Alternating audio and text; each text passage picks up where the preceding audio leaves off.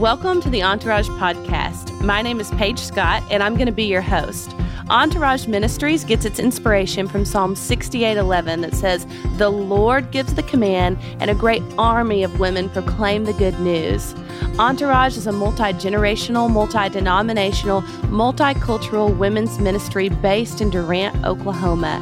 Join us today as we dive into truth from the Word so that your heart and spirit may be encouraged. Ladies, thank you for joining us today, wherever you find yourself listening to this podcast. We are in a series that is specific to October. You may or may not know that within the United States, October is National Domestic Violence Awareness Month.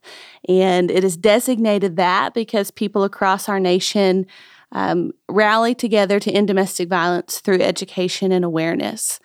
Because we are a ministry of women for women, we cannot deny the effects and the existence of abuse that our sisters have incurred over the course of their lives, many of our sisters. And so we wanted to be a faith partner in this throughout this month, in sharing testimonies, in sharing resources, and really just using our voice on this podcast to foster freedom, healing, help, and wholeness in Christ, either to women who are caught in an abusive situation. And if that is you, at the end of this podcast, we will provide information about how you can get help immediately in the community or area that you live in. Or more common to our experiences in ministering some of our programming, offering those same elements in Christ of freedom, healing, help, and wholeness to those who find themselves in recovery from an abusive situation. And I want to start out before I introduce our guest on this episode by really defining what domestic violence is. And domestic violence is defined by Merriam-Webster as the inflicting of injury from one family member to another. So you'll hear in this series of episodes this month stories and testimonies from women who have experienced what you may more traditionally think of as domestic violence from partner or spouse, and then those also who have suffered other kinds of abuse from trusted family members or individuals in their household. And so I am going to begin in prayer, and I just ask you to continue listening with us. If this is not on your radar, if this is not part of your story, I promise you it is part of the story of someone in your community. They may actually live an extent in isolation if they've not shared that with you. But this is a rampant issue, not just in the United States, but worldwide. And so we want to do our part in the next few minutes to equip and to encourage. So Lord, I just thank you that your word says you go before us. I thank you that you bring to remembrance the things that we need to know, that you give us your spirit of truth to guide us into all truth, because where there's truth, it sets free. Where the Spirit of the Lord is, there's freedom. And that is our intention for every episode that we'll record in this series, Father. So with that, I pray your blessing upon our guest in this episode and in episodes to come. And we pray for every woman listening that you would change and transform her heart, that she would have a revelation of your delight in her, Father, regardless of if this content has anything to do with her, or if she's listening because there's a neighbor or a woman in her Sunday school class or her workplace that needs her to know this information. Thank you, Lord, for your perfect timing, for your seasons. In Jesus' name, amen. So our guest on this episode is Dana Hargis. Dana is a personal friend of my family's.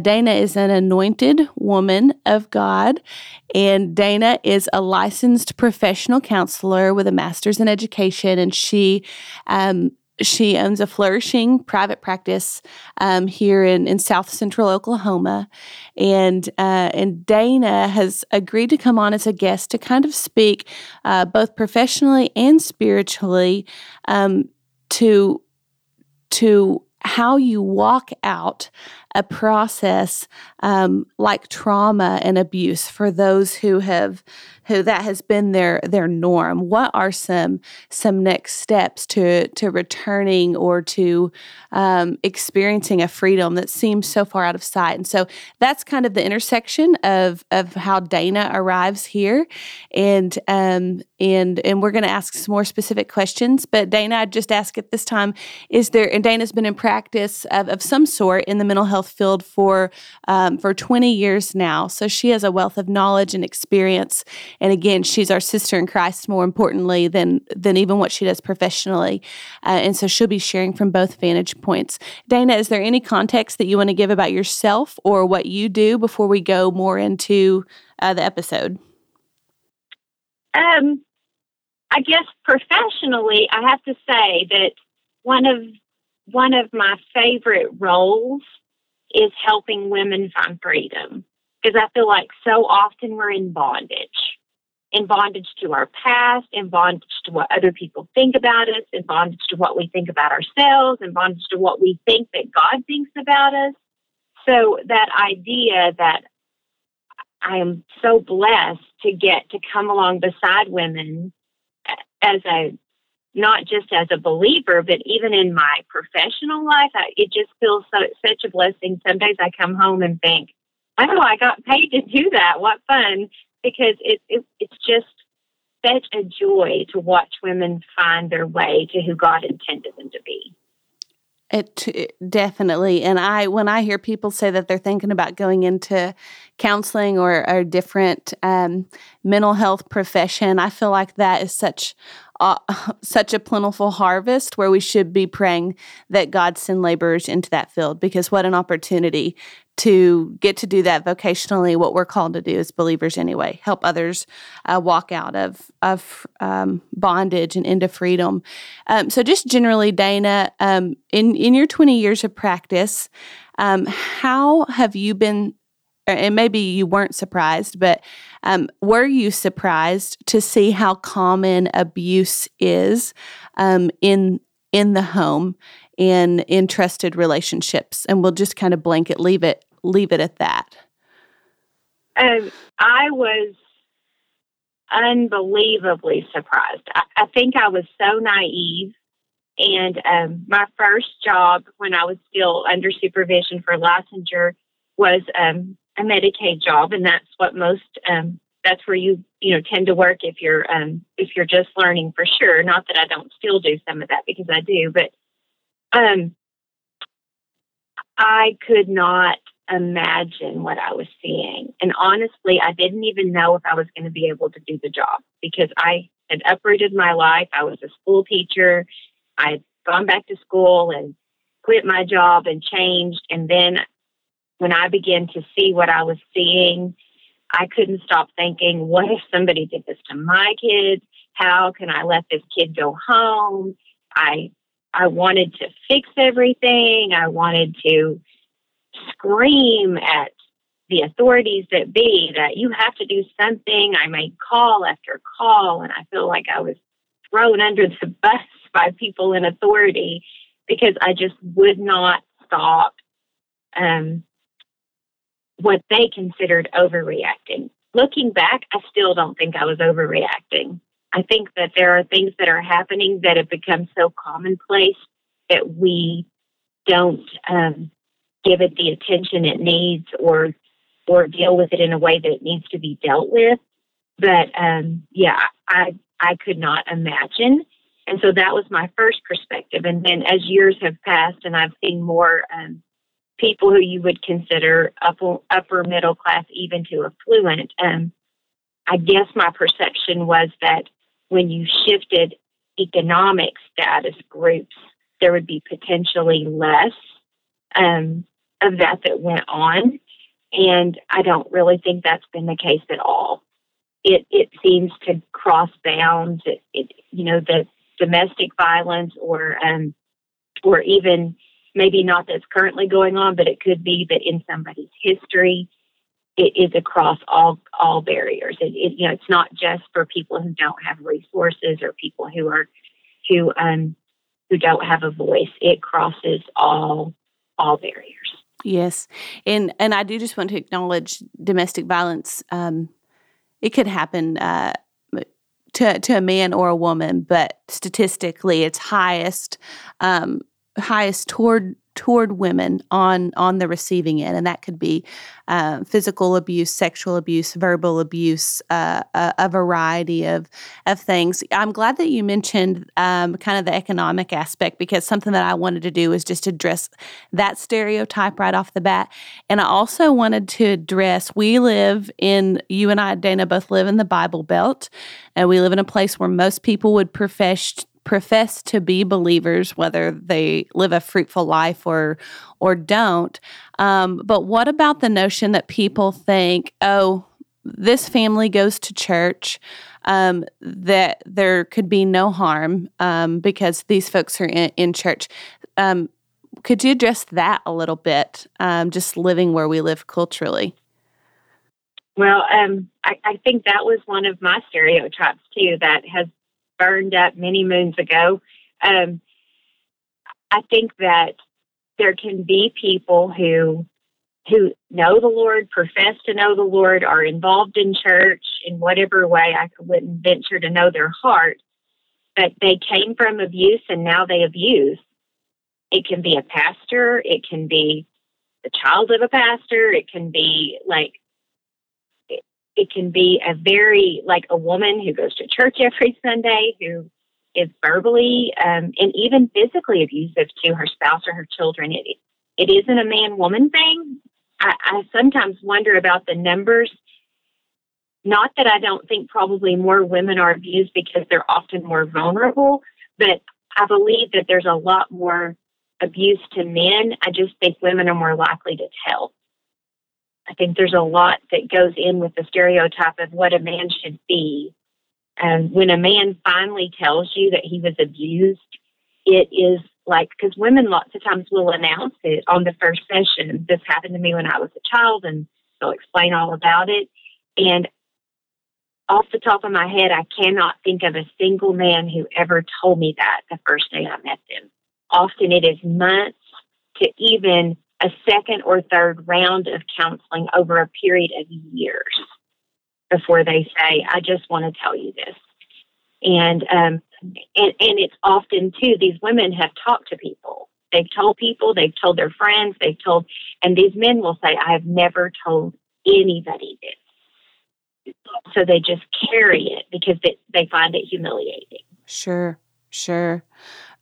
You mentioned the word stronghold, and probably when we end this episode, I want to land in that place of talking about how we, according to the word, how we demolish strongholds, how we tear those down, how we identify those in our lives and generationally, because I think a lot of times issues of domestic violence are generational strongholds that have been passed on and on. And just briefly, one more kind of big picture question.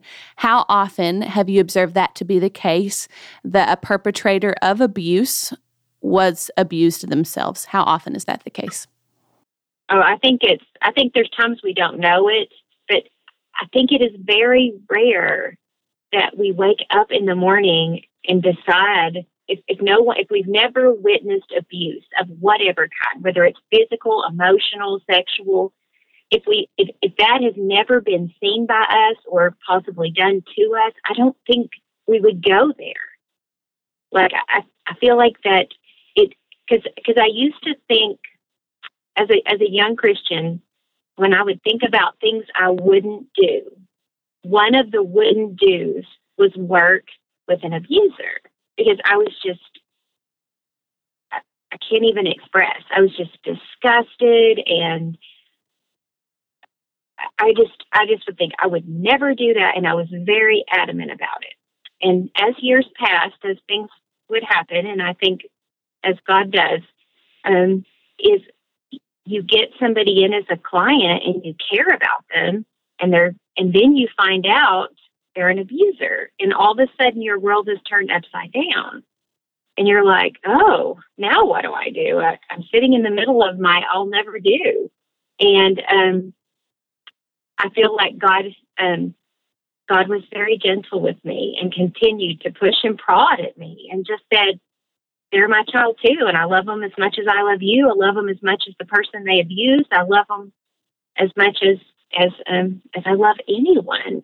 And they're worthy of help, and they're worthy of anything that anyone else is worthy of. And that is that can feel humbling, and it can induce fear and all kinds of things. But God is great. God's grace is big enough for the victim, who is sometimes becomes the perpetrator. Yeah. Man, that is the power of a lifetime. Really, that's what comes to mind, the choices that we make in a lifetime and how that impacts the next generation, whether for life or for death. And that reminds me back to the basic command that the Lord gave to his people when he brought them out of the same type of bondage that you speak of. You love seeing women come out of bondage, and he brought them out of this bondage and says, I've set before you life and death.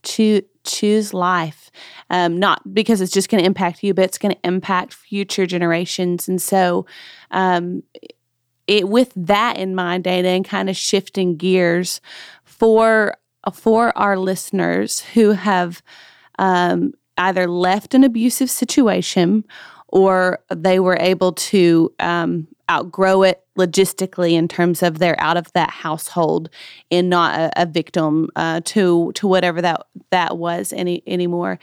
How does someone begin the process of choosing life when for so long someone else made decisions that impacted them that felt like death? How do you shift from darkness to light and really get on a pathway forward of living in the light, so to speak? What does that process even begin to look like? And I know that's different for everyone. So, but yeah, what does that look like?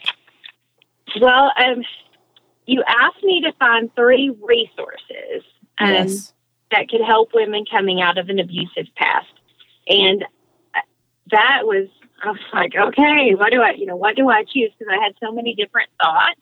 And so in the end, I decided, well, first I want to say you cannot underestimate the help of a good Christian counselor. Amen. So if you're looking, if you know you've got a long road, it's really good to seek out some professional help. Do it carefully. Contact people, ask lots of questions. Do you know a Christian counselor? What do you know? And then when you go to see a counselor the first time, you interview them and you decide, is this where I want to be? There is no shame in meeting somebody and praying through that after the fact and thinking, this just might not be a good fit for whatever reason. You ask God to find you the right person. I think in particular, if you have been abused, in particular sexually abused, you certainly want a woman counselor. There are wonderful men counselors out there, but I just don't think if that is your issue, that's a good decision. But just seek professional help and seek it carefully. But I tried to choose things that anybody could do with or without professional help. Okay. So my first resource is an app, and it's called Dwell.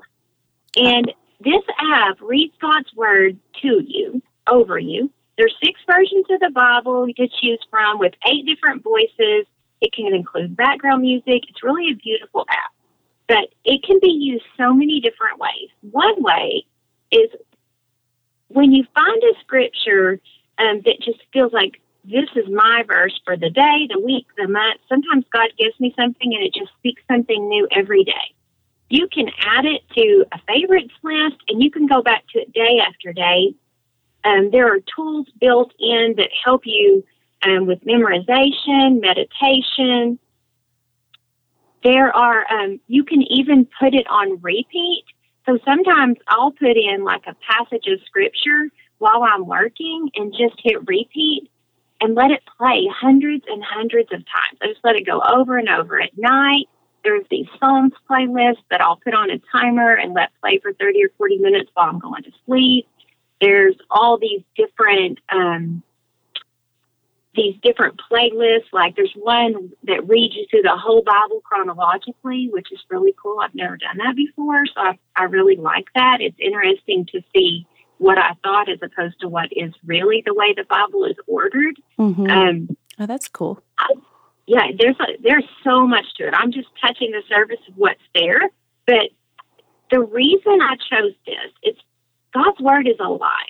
And it will heal your body. It will heal your spirit. It will heal your soul. Like, you cannot hear it and not be changed. Mm-hmm. So, and sometimes I think hearing it once is not enough. I mean, I know it's not enough. Yeah. And what God shows you today is somehow He can show you something different tomorrow in the same passage. So I'm a real believer that sometimes God wants to take this same little thing. There are times in my life that I'm like consuming chapters, and there are times that I consume the same verse, and I'll wake up and be like, okay, God, what are we going to do today? And I'm like, but we did that yesterday and the day before, and it's like I just feel like, nope, that's where we are. So I love this app for that. Like, it has so many different things. It just along that same line. This is not about the app, but along the line of repetition. I feel like when I find a song that just speaks to me. Recently, I was at one of Paige's events, and for the first time, I heard the song Gratitude by Brandon Lake. Mm-hmm. And right now, that is my song. Love it. I'll just repeat. I just think it is beautiful, and I feel God's touch on that song, and I feel the presence of God. I don't think God isn't here when I'm not feeling Him, but I love things that draw me into that presence. And that is where that song does that for me. Mm-hmm. And there's been other times in my life that other songs did that. So taking something that speaks to you and just consuming it in whatever way that looks like. Sometimes I've got it on repeat in my car or the speakers while I'm doing dishes.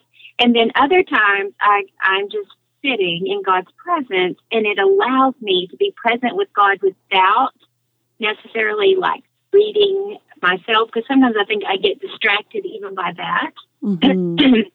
So the repetition that this gives, and it is so beautifully done. You can choose your background music, you can choose all kinds of things. And there is like a 7-day trial period, and then after that you have to buy it like for a year. How much is that, do you know? 50-something. Okay. But it has been well worth it for me. Yes. And just from a logistical or practical standpoint, I know some of the ladies that I've worked with in ministry that are survivors of abuse. There may be certain times of day that are triggers to them, or maybe where abuse occurred in the past, or at night when they are trying to rest. And so just even having a practical tool like that you could pull up even with headphones on anywhere at any time when you're approaching maybe a time of day that is difficult to even get through, a particular set of minutes or hours or whatever that kind of trigger time frame would look like. I love the simplicity of being able to go to an app, of knowing, okay, this is a verse that the Lord has spoken to me, and allowing that to begin to fill that time instead of what was in the past. Right. Yeah, that would be a great way to use it. I just think honestly, I'm pretty cheap. Like, I don't tend to buy a lot of apps. I don't have very many. And I don't even know how I'm sure I read this somewhere. I heard it on something I'm listening to. But when I downloaded the free version and thought, I'll just see what I think. And the first day I bought it because I thought, this is so good. Like, this just serves me in so many different ways. And they have like a lifetime thing for $150. And since I bought it, I kind of wish I would have went the other way. I'm like, I like a bargain because I really believe, I guess I'll see if I'm still using it this much a year from now. Yeah. But I really, really enjoy it. And I think that it just makes my walk stronger, and it allows me just more freedom in different in that focused time on God when I'm busy or when I'm still. Yeah. Well, that's great. So that's a great resource. What else do you have on your resource list, Dana? Okay, the second one is a book called Self-Deliverance, Made Simple by Dennis and Jen Clark. So Jen Clark is a psychologist, I think, and Dennis Clark is a pastor, and the two of them travel around speaking, and they've written a lot of books. Anything by them is so good, so practical, very clearly done. If you don't want to get the books, go to YouTube and look up Dennis and Jen Clark, and there are tons and tons of great videos. Like they're unbelievable, and they lead you through things. They just teach things so effectively. We will try to put a YouTube link, or if that's on YouTube, we'll try to put some resource links in the podcast notes. Just sharing this for our listeners so that you can access those. And then if you do happen to be physically in the Texoma area, we'll be sure to order a couple copies of that book to keep at the ministry house in case you want to borrow one. Go ahead, Dana. I just wanted to throw that in. Okay. So the term deliverance can be such a touchy subject with people, often people in the church. But we look at the ministry of Jesus, he delivered people from bondage all the time. Sure. And I think if he wanted to deliver people in the Bible, he wants to deliver us. He wants to bring us to freedom. Yes. They make deliverance very simple. They make it very, it makes sense. They explore it through the scriptures, and then they give you very simple ways to cope. They talk about things such as unforgiveness, emotional trauma, physical and sexual trauma, abuse, and many other things that can hold you in bondage. And then they give you very clear instruction on how to be free from that. Mm-hmm. So it's just all of their stuff is good. Like Okay. they do a lot of forgiveness work. I've bought multiple things and I watch them often, and I've just never been disappointed. Okay.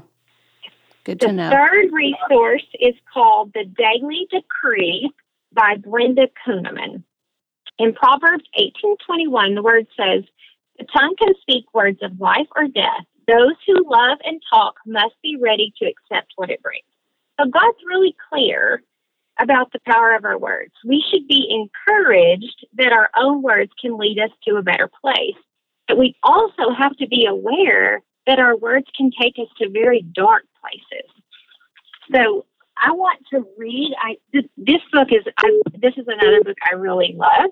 I read it all the time, and when I bought it, it came with some audio cassettes that I listened to in my car on repeat. Like I just played them over and over for a long time, for weeks and weeks and weeks. But the book is very good, and the one that I chose is called The Brokenhearted Healed. Today we decree that your heart and your soul is mended from all brokenness, turmoil, and pain. We call for an anointing to heal the brokenhearted and to mend your wounds. We ask Jesus, the great physician, to restore you from the pain arising from loss, betrayal, mistreatment, abuse, and loneliness.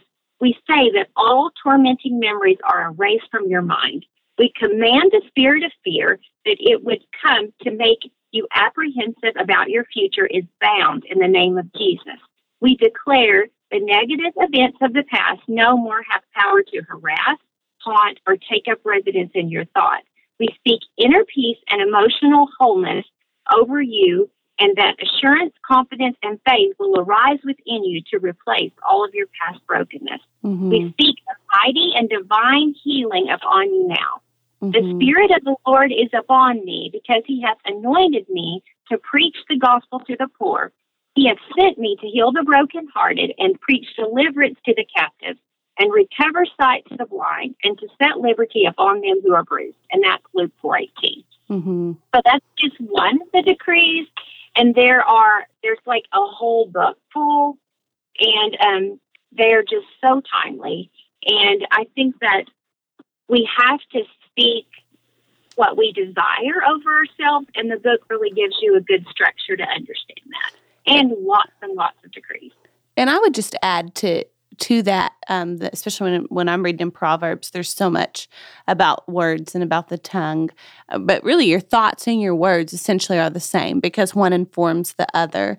And so just whether you're listening to, I mean, we have to get to a place of confession. The word tells us that we believe and then we confess with our mouth. But even just putting the right thoughts into our mind, whether it's through a book like Brenda Kuhnemann's, or whether it's through the Deliverance Ministry tool that you've talked about, or the Dwell app, if we will plant those right thoughts, those are going to come out as words, and that is going to renew our mind, and it's going to put us in a different place of faith than when we began that process. So I just wanted to marry that concept that thoughts and words really are the same, in that thoughts, become your words, and a lot of this is about that mind renewal and replacing the old thoughts with new thoughts.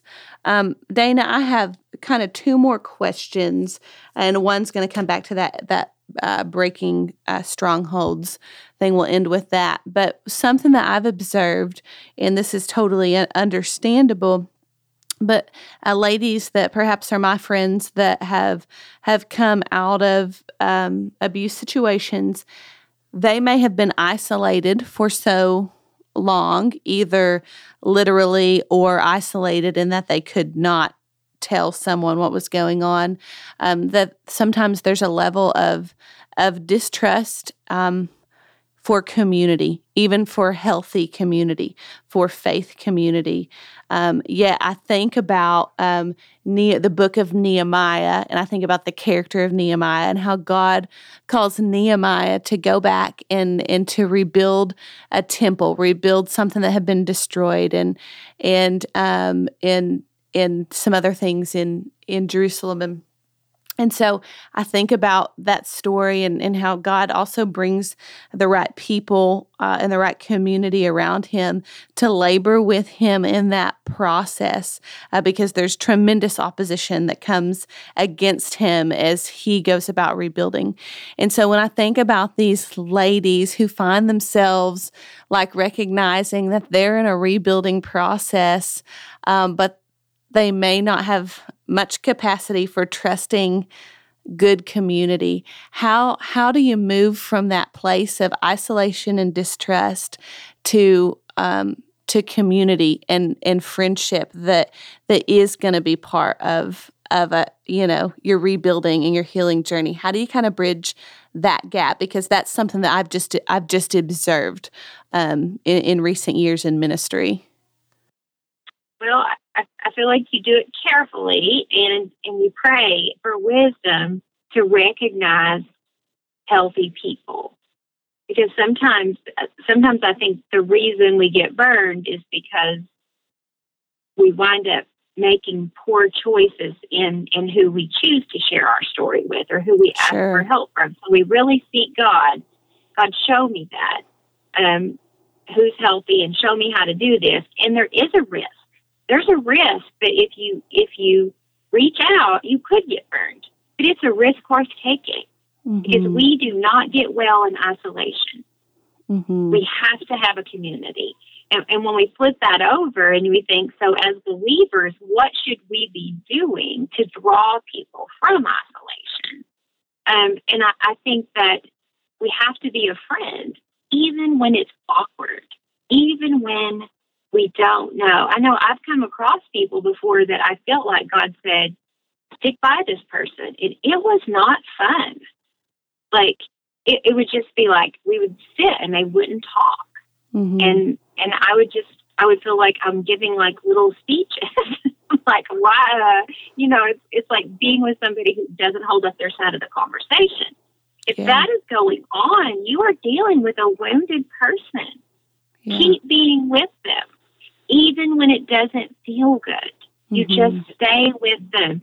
And sometimes where we feel like we need to talk, we don't. We just need to be with them. We just need to sit give them a drink and be present. Turn some music on. They're scared and they're lonely and they're wounded. Yeah. And then if the Spirit prompts you to speak, then you speak. And then you say what you need to say, and then you get comfortable in that uncomfortableness again. Because people need you to stand beside them. Mm-hmm. Absolutely. And it just doesn't always look like we wish it would. And we think, well, why won't they talk? Why won't they do this? Because they're hurting. Mm-hmm. And you just have to stand in it. And thankfully, God draws them. And He'll use your presence. And like what they remember of those times, because I've asked people before, I've become friends enough to say, do you remember when we first met? And they're like, yeah, that was such a good time. I'm like, oh, like why? And they're like, well, everybody avoided me. Mm-hmm. Like, but they don't even understand why people avoided them. Mm-hmm. They remember it as a good time, like as positive. And my remembrance is awkward. Yeah. And uncomfortable and thinking, what in the world am I doing? Yeah. Yeah. Because they can even seem rude. Yeah. It can just come out so many different ways. But it's like we as believers have to be ready to stand in there and be by them until they're ready to trust us. Yeah. Yeah. Absolutely. That was a wise answer. And I would just say to believers too, just to care about other people's recovery, to care about their freedom as much as you care about your own, to care to hear their story when they're ready to share it, and to recognize that, like the scripture talks about not casting your pearls before swine, some of the deep and most painful things of our lives are those pearls. And so we never want to be swine. We want to be stewards of what is precious and near the heart of God. And we know that tears are precious to Him, that He counts them, that He records them, in His book. And so I love what you said just about being willing to sit with people, even if it's awkward, even if you don't know what to say. Just be willing. And that's really all that God ever asks us to do, is to be willing to be His hands and feet. And before we move into strongholds and soul ties and ending there, I did just want to share 2 scriptures. These will probably come up in this whole series of podcast episodes, but I love John 14, where Jesus is kind of giving some departing remarks to His disciples before He goes to the cross, and He's telling about the Holy Spirit that's going to come, and how that Spirit's going to be with them, in them. That Spirit of truth is going to lead them into truth. And when Dana's saying pray for wisdom, if you are a born-again believer in Christ, meaning you have confessed Jesus as Savior of your life, you have asked for new life in Him, then you have the Holy Spirit. And I would just encourage you to, even right now, ask the Holy Spirit to fill you in your inner being, like not just to fill you, but to make you overflow from the top of your head to the bottom of your feet, so that you feel that Spirit of truth in operation in your life, telling you either how to minister to someone in this situation, or if you're a person in the situation, how to discern what Dana said, who is trustworthy community, who is the counsel that I need.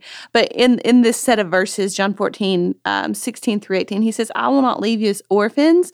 I will come to you. And that word orphans, in Greek, it's Strong's Greek 3737. It can be defined as of uncertain affinity. I will not leave you as someone with an uncertain affinity, but I will come to you. And I love that, because that covers such a bigger breadth of people, and maybe those coming out of trauma that feel like they are stuck in an uncertain affinity in life. And yes, we have the Spirit of truth in us, but part of the way that Jesus fulfills what He's saying, I will come to you, He picks people like Dana and like me and like you, the listener, anyone that's a believer, to be His hands and feet, and to go and to be with those folks who find themselves in uncertainty that is left because of trauma and abuse. And another verse I wanted to share, and this is something, again, if you downloaded that Dwell app, you could pull up this verse as an example, just to meditate on it and to think about it. But it's Psalm 18, and in verse 16, it says, He reached down from on high, and He took hold of me. and he drew me out of deep waters, and he rescued me from my powerful enemy and from those who were too strong for me that confronted me in the day of disaster. But the Lord was my salvation, and he brought me into a spacious place because he delighted in me. And so someone needs to hear that the Lord delights in you, and he rescues you, and he wants to bring you into a spacious place, not a place of uncertainty, and that he is going to equip you with all that you need as he takes you out of deep waters. You're going to feel that trustworthy Savior taking hold of you. So Dana, as we close out this part, I want you to talk a little bit about strongholds and soul ties and breaking those off in a practical way and in a spiritual way, so that there's freedom from that. Can you kind of define and address that a little bit, and then we'll close out this episode? Okay, so I think soul ties is an interesting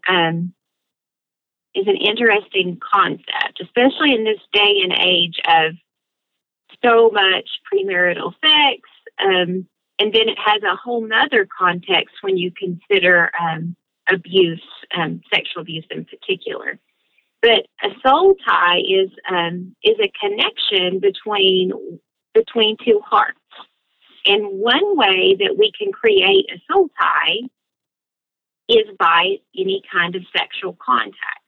And so when you consider that from the perspective of abuse, that would absolutely be a soul tie that we don't want.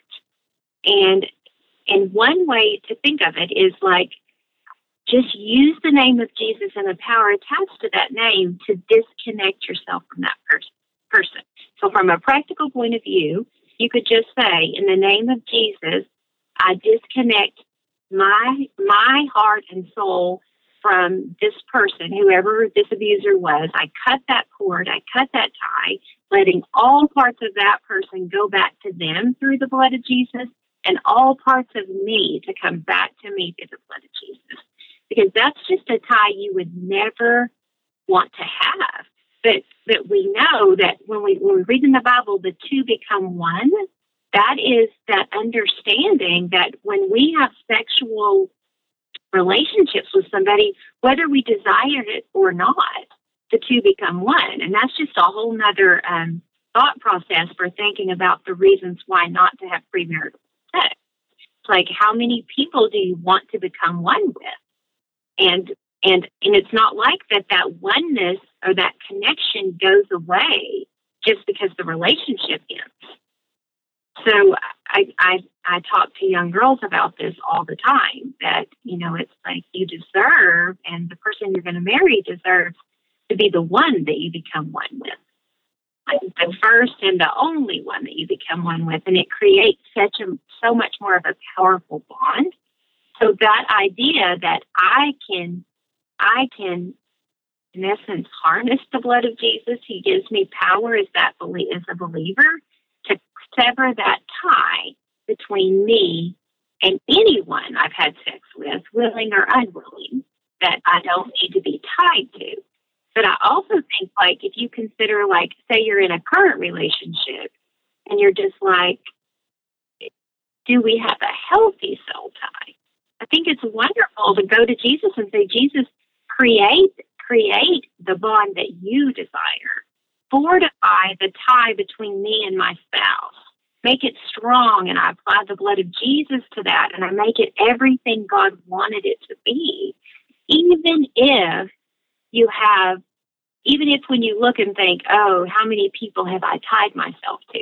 Well, you go back and sever those ties, and then you ask Jesus to heal the tie that you currently have, to heal the tie that you have with your spouse, and make it healthy and make it all He intended it to be. Mm-hmm. That's good. That's good. And then what about in terms of, do you distinguish any between generational strongholds now in soul ties, and really recognizing if strongholds exist and if they need to be broken down? Yes, I think that's such a big question. I'm sorry, it is. thinking in terms of simplicity. Like, if you look into your family history and you see a repeat, like you see that the men in your family tend to drink, or you see that there's a lot of verbal abuse, or that there's a lot of divorce, or there, like anything you see as a repeater, I see that there's a very strong potential that there is a stronghold. Mm-hmm. There's some way the enemy has gotten in. Mm-hmm. And, I mean, like, Paige, this is like a question that could last 2 hours. I know. So like, sorry. I'm like, how do I? Okay, I'm going to refer you to, I'm going to refer you to a book, because I feel like that could be like part of the big answer that has been a big answer for me, but then I'll talk about it a little more. Okay. Robert Henderson's The Courts of Heaven. Okay. I love that book. It opened my eyes to things in a very different way about the purpose of the courts of heaven, and the fact that as a believer, I have a right to, by faith, step into the courts of heaven and ask, because Jesus died and covered all the sins of myself and my ancestors, I have a right to ask, like, cases that Satan and his world has put against me and my family. I have a right to have those set aside, because that's why Jesus died, because it's like an actual court, and there are actual things going on there. So I love that resource to learn more about that. It was a very eye-opening bunch of material, and that's another one you can find lots and lots of free things on YouTube. Okay, that's good to know. But as a more global thought on that, I feel like that you can just begin to pray and seek God. God, show me the strongholds, and then renounce them. Mm-hmm. You know, in Jesus' name, I renounce the strongholds. And in my opinion, if you're going to do it for yourself, do it for your line. Like, do it for everybody. You're just saying, I renounce this on behalf of my family line. We do not have to put up with this because we are your children. Yeah. Abuse will not come against my children, et cetera, et cetera. Yeah. Right. So you just want, in my mind, if I'm going to be trying to free myself, I want to free us all. Mm-hmm. You know, it's like we just all want to be free from that.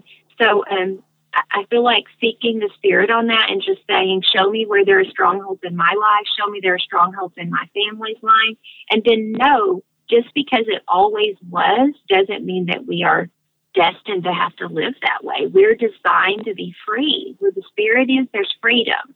We should not just think, well, this is just the way my family is.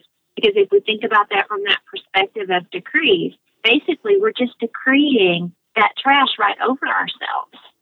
And we just, we need to say, no, this is what God has for me, and this is what I claim as my heritage and the heritage of my people. Mm-hmm. We don't have to just rest in the mess.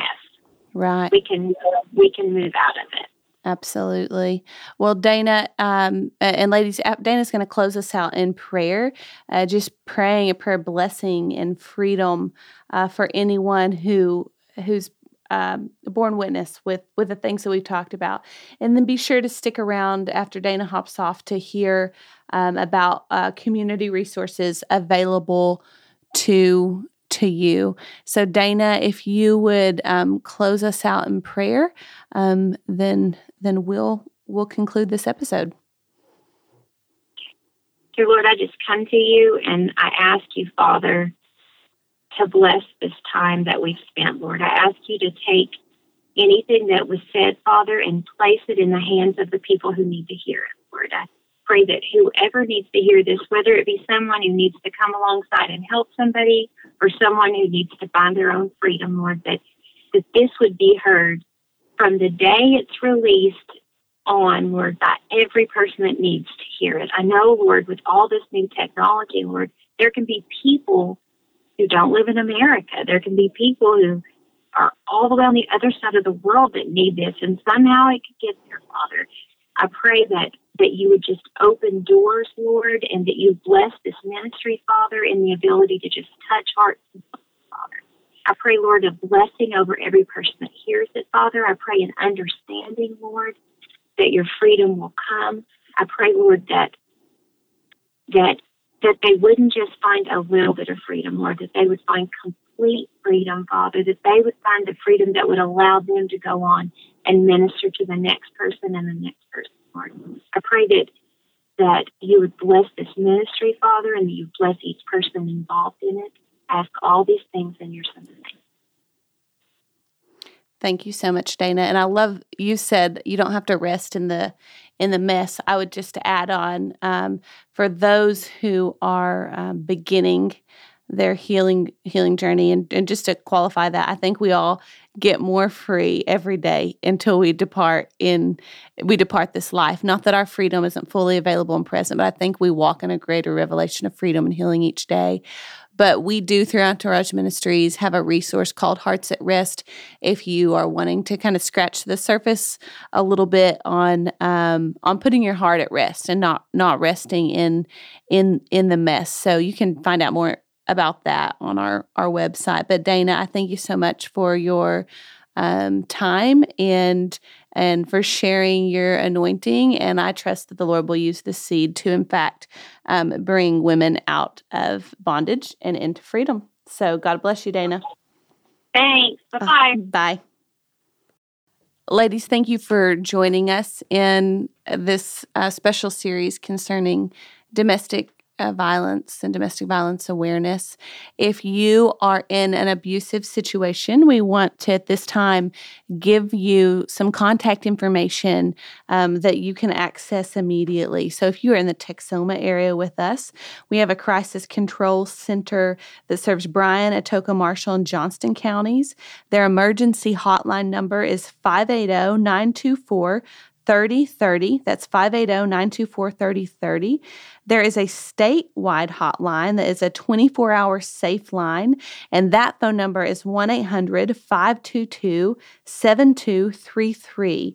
And at that phone number, they'll be able to provide assistance with safety planning, crisis intervention, emergency shelter, and advocacy to victims of domestic violence, sexual assault, and stalking. There's a national domestic violence hotline, 1-800-799-7233. There's also a national teen dating abuse helpline, 1-866-331-9474. And I would say also, if you are on the other side, not in an emergent situation, but looking for a next step of recovery within the faith community, even perhaps, to visit celebraterecovery.com. They walk people through many things, and you could find a local chapter in your area, and that may be a good place to start with engaging in community that's confidential, that is safe. But again, if you are in the Texoma area with us on the Oklahoma side of the Red River, you can contact 580-924-3030, and that is for our local crisis center.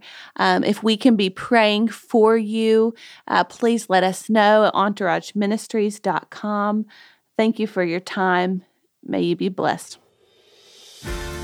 Thanks for joining us today. For more information about Entourage Ministries, visit our website at EntourageMinistries.com or visit us on Facebook or Instagram.